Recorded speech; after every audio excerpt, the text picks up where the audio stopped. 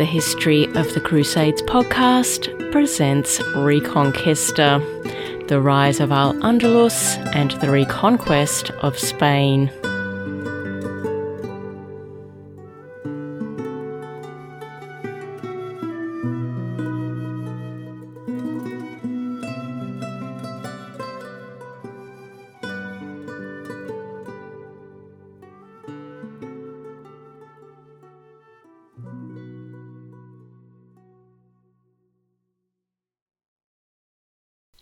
Episode 45, Another Interlude. Hello again. Last time we examined the interlude between the Almoravid invasion of the year 1086 and the return of the Almoravids in the year 1088. We saw how King Alfonso VI had garrisoned the fortress of Aledo with Christian men, a move which effectively blocked the route between the Taifas of Granada and Seville to the eastern Taifas. We also saw Mundir al-Haib combine with the forces of the Count of Barcelona to attack Valencia, which was in a state of unrest due to the incompetence of its new king, Al-Qadir. Rodrigo Diaz de Viva, later known as El Cid, sprang into action after Al-Qadir requested Christian assistance, and the invading forces were effectively repelled. These activities sparked concern amongst the leaders of the Taifas of a Christian resurgence, so Al-Mu'tamid of Seville travelled to northern Africa and requested assistance from the Almoravids. Yusuf ibn Tashfin agreed to the request and made plans to take his forces back to Al-Andalus in the summer of the year 1088. When the northern African forces arrived in Al-Andalus, they were met by the leaders of the Taifas of Seville and Granada and their armies, along with forces sent by the Taifas of Almeria and Murcia. The combined Muslim forces then marched to the fortress of Aledo and besieged it. Now, unfortunately for the Muslims, the siege of King Alfonso's eastern garrison was marred by some serious infighting between the leaders of the Taifas. Perhaps hanging around Aledo with nothing to do while the siege dragged on resulted in conflict and the airing of old grievances. But whatever the cause, things got so bad that Yusuf ibn Tashfin requested a formal adjudication of a dispute between Al-Mu'tamid of Seville and the king of the Taifa of Murcia. The adjudicators found in favour of Seville and recommended that the king of the Taifa of Murcia be arrested and dispossessed. This led most of the fighters in the army from Murcia who were at the siege to pack up and head home. As 4 months of futile siege warfare had now passed, with Aledo being no closer to surrendering, as the armies of the Taifas were constantly quarrelling and clashing with each other, and as word came in that King Alfonso himself was marching a relief force towards their position, Yusuf decided to abandon the siege and take his forces back home to northern Africa. The failed siege of Aledo had 2 main consequences. Firstly, it provided a confidence booster to King Alfonso, who, once the Almoravids returned to northern Africa, amped up his demands for tribute. He sent an envoy to Granada and was able to force the Taifa of Granada to agree to crippling and humiliating terms. King Alfonso then began to exert pressure on Al-Mu'tamid of Seville. The second and more ominous consequence of the failed siege of Aledo was that it caused Yusuf ibn Tashfin to conclude that it was no longer in his interests to cooperate with the Taifas of Al-Andalus. Yusuf decided instead that if he ever returned to Al-Andalus, it would be on his own terms. He simply was no longer interested in sharing leadership roles in military campaigns with the kings of the Taifas.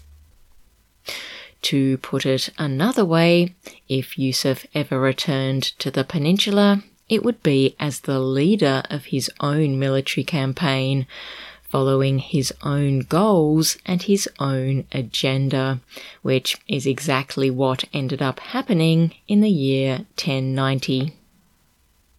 Now, in the interlude between his departure from Al-Andalus in the year 1088 and his return in the year 1090, Yusuf busied himself laying the groundwork for his change in policy. He opened channels of communication with conservative Muslim jurists across Al-Andalus and listened to their complaints about the self-indulgent and immoral behaviour of the rulers of the Taifas, the exorbitant taxes which were levied on the Muslims of Al-Andalus, and the subservience of many of the rulers of the Taifas to the Christians. Yusuf ibn Tashfin then set about establishing legal grounds to justify asserting himself as the new ruler of Al-Andalus. He sought the opinion of leading conservative Muslim jurists in Al-Andalus and across the wider Muslim world about the failings of the rulers of the Taifas and the obligation of himself as a devout Muslim leader to relieve the Taifan kings of their posts.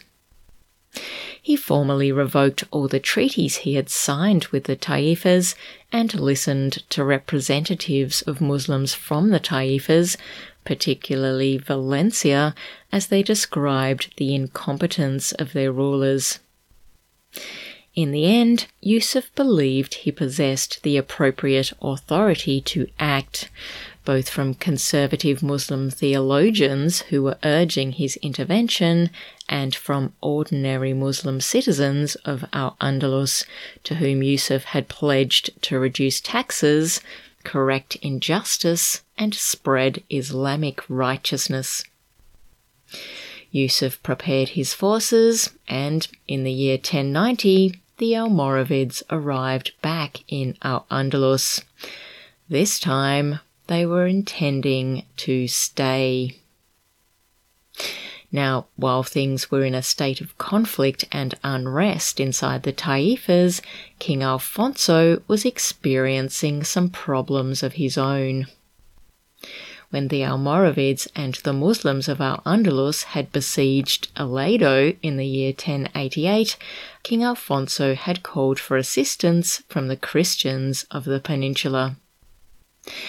In particular, King Alfonso had sent word to his new ally, Rodrigo, ordering him to gather his army and come to the aid of the northern Christian forces. Basically, the idea was that Rodrigo's forces would meet up with King Alfonso's forces, then the combined army would march to Aledo, attack the Muslims, lift the siege, and relieve the garrison. Now, unfortunately, Rodrigo didn't make the rendezvous as planned. His army simply failed to turn up. King Alfonso's forces continued on towards Aledo alone. Militarily, the absence of Rodrigo had no real consequence, as the Muslim forces had abandoned the siege by the time the Northern Christian army arrived at Aledo. But the no-show did make King Alfonso extremely cross. Rumours were circulating that Rodrigo's absence was deliberate, and in his book The Quest for El Cid, Richard Fletcher states that it was likely that King Alfonso believed these rumours. Furious that the man upon whom he had recently bestowed so many gifts and inducements to secure his loyalty had apparently abandoned him in his time of need, King Alfonso confiscated all of Rodrigo's property and even briefly imprisoned his wife and children. Rodrigo, for his part, vehemently denied that he had ignored the order to mobilize. Instead, he maintained that his failure to reinforce the royal army was a result of a simple miscommunication. He stated that King Alfonso had altered the route the royal army intended to take to the agreed rendezvous point.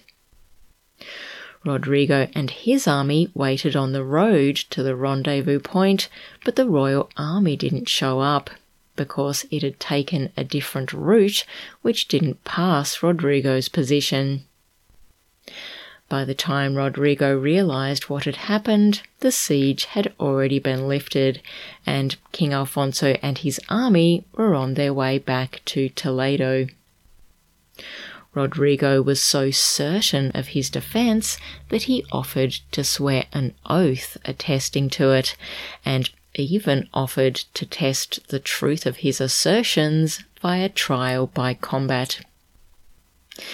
King Alfonso may have been at least partially persuaded by Rodrigo's assistance that he had not abandoned his king, as he released Rodrigo's wife and children from custody. Unfortunately, though, the incident signalled a reversal of the recent reconciliation between the two men. Rodrigo spent Christmas of the year 1089 with his wife and children, then sat down to plan his conquests for the coming year. Deciding that he could do with some booty, Rodrigo decided to focus on securing plunder from Mundir al-Haib in Denia, before seeing what he could squeeze from Alcadir in Valencia.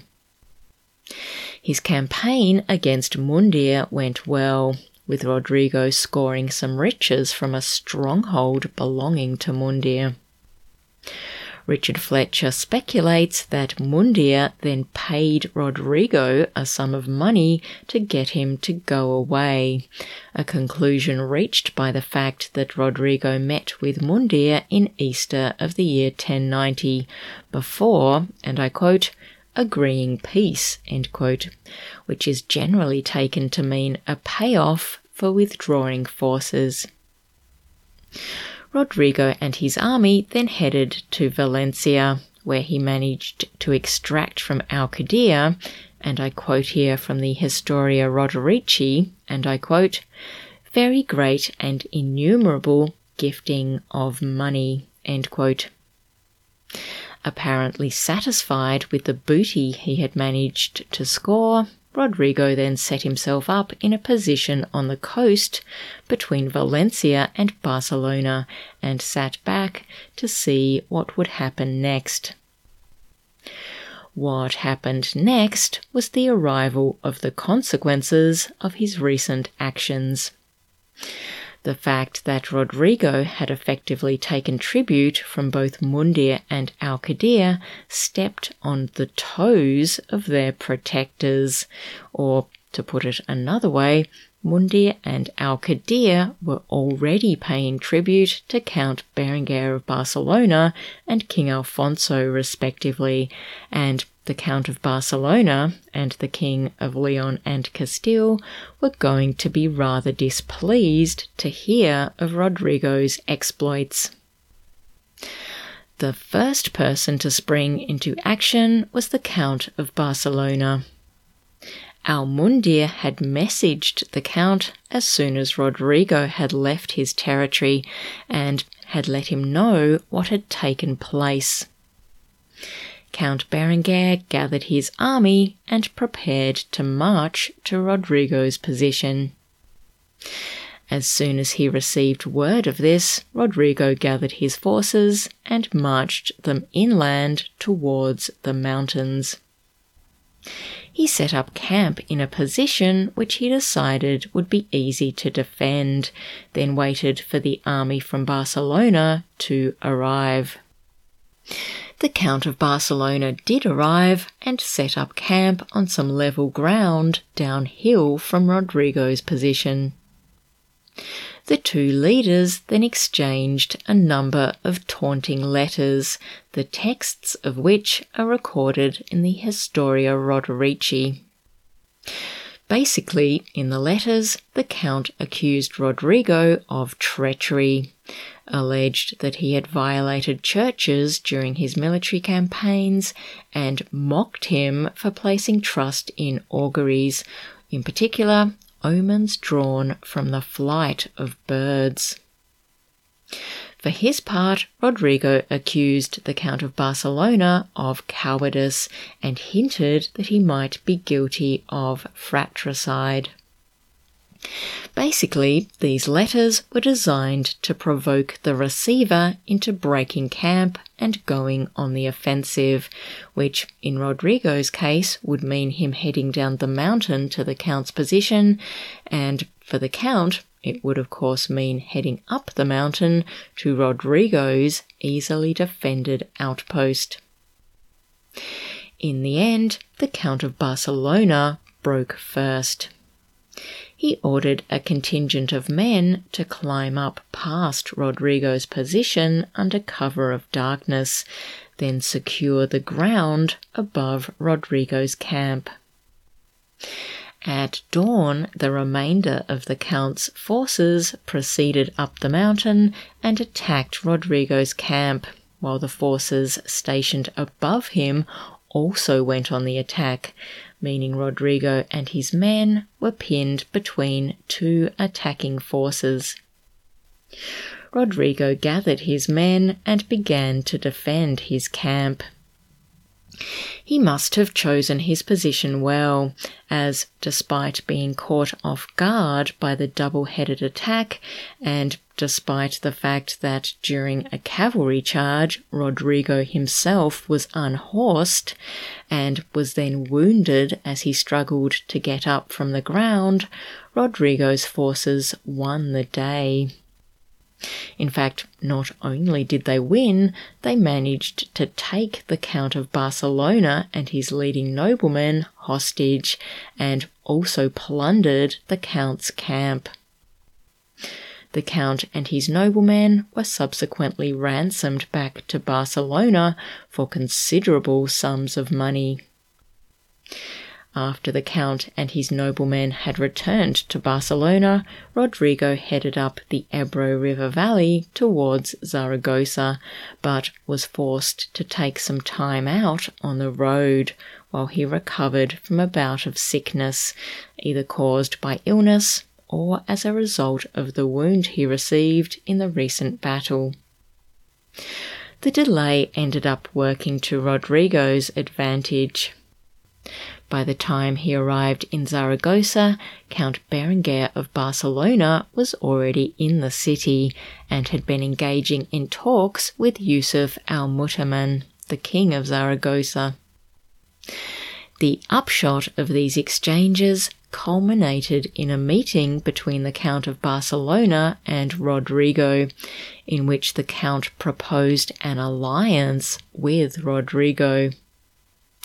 In return for Rodrigo pledging his friendship to Barcelona and undertaking to keep the peace with Catalonia, the Count of Barcelona agreed to surrender to Rodrigo claims of overlordship from the Taifas, which had accepted Barcelona as its protector and receiver of tribute. Why did the Count of Barcelona make such a generous offer to Rodrigo? Well, because the Count's main ally, Mundir al-Haib, brother of the current king of Zaragoza, had just died. Catalonia now wished to withdraw from attempting to dominate the Taifas and concentrate on matters closer to home, so it was happy to hand the overlordship of the Taifas, which it had managed to dominate, to Rodrigo, who was happy to accept them.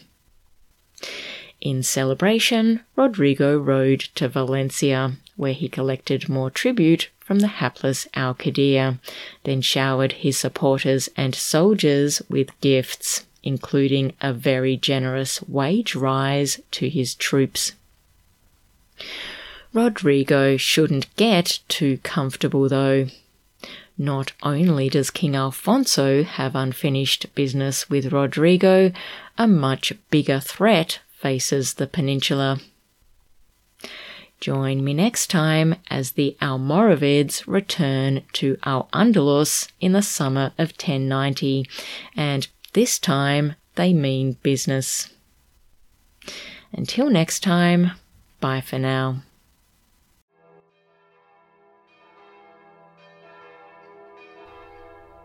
This podcast is powered by Patreon. If you can spare $1 per month and would like to support this podcast, go to patreon.com and search for History of the Crusades, or go to our website crusadespod.com and click on the Patreon link. Your $1 contribution will mean you get access to an extra episode every fortnight on topics related to the Crusades. And it means that you are powering the History of the Crusades podcast. Thank you to all who have signed up so far.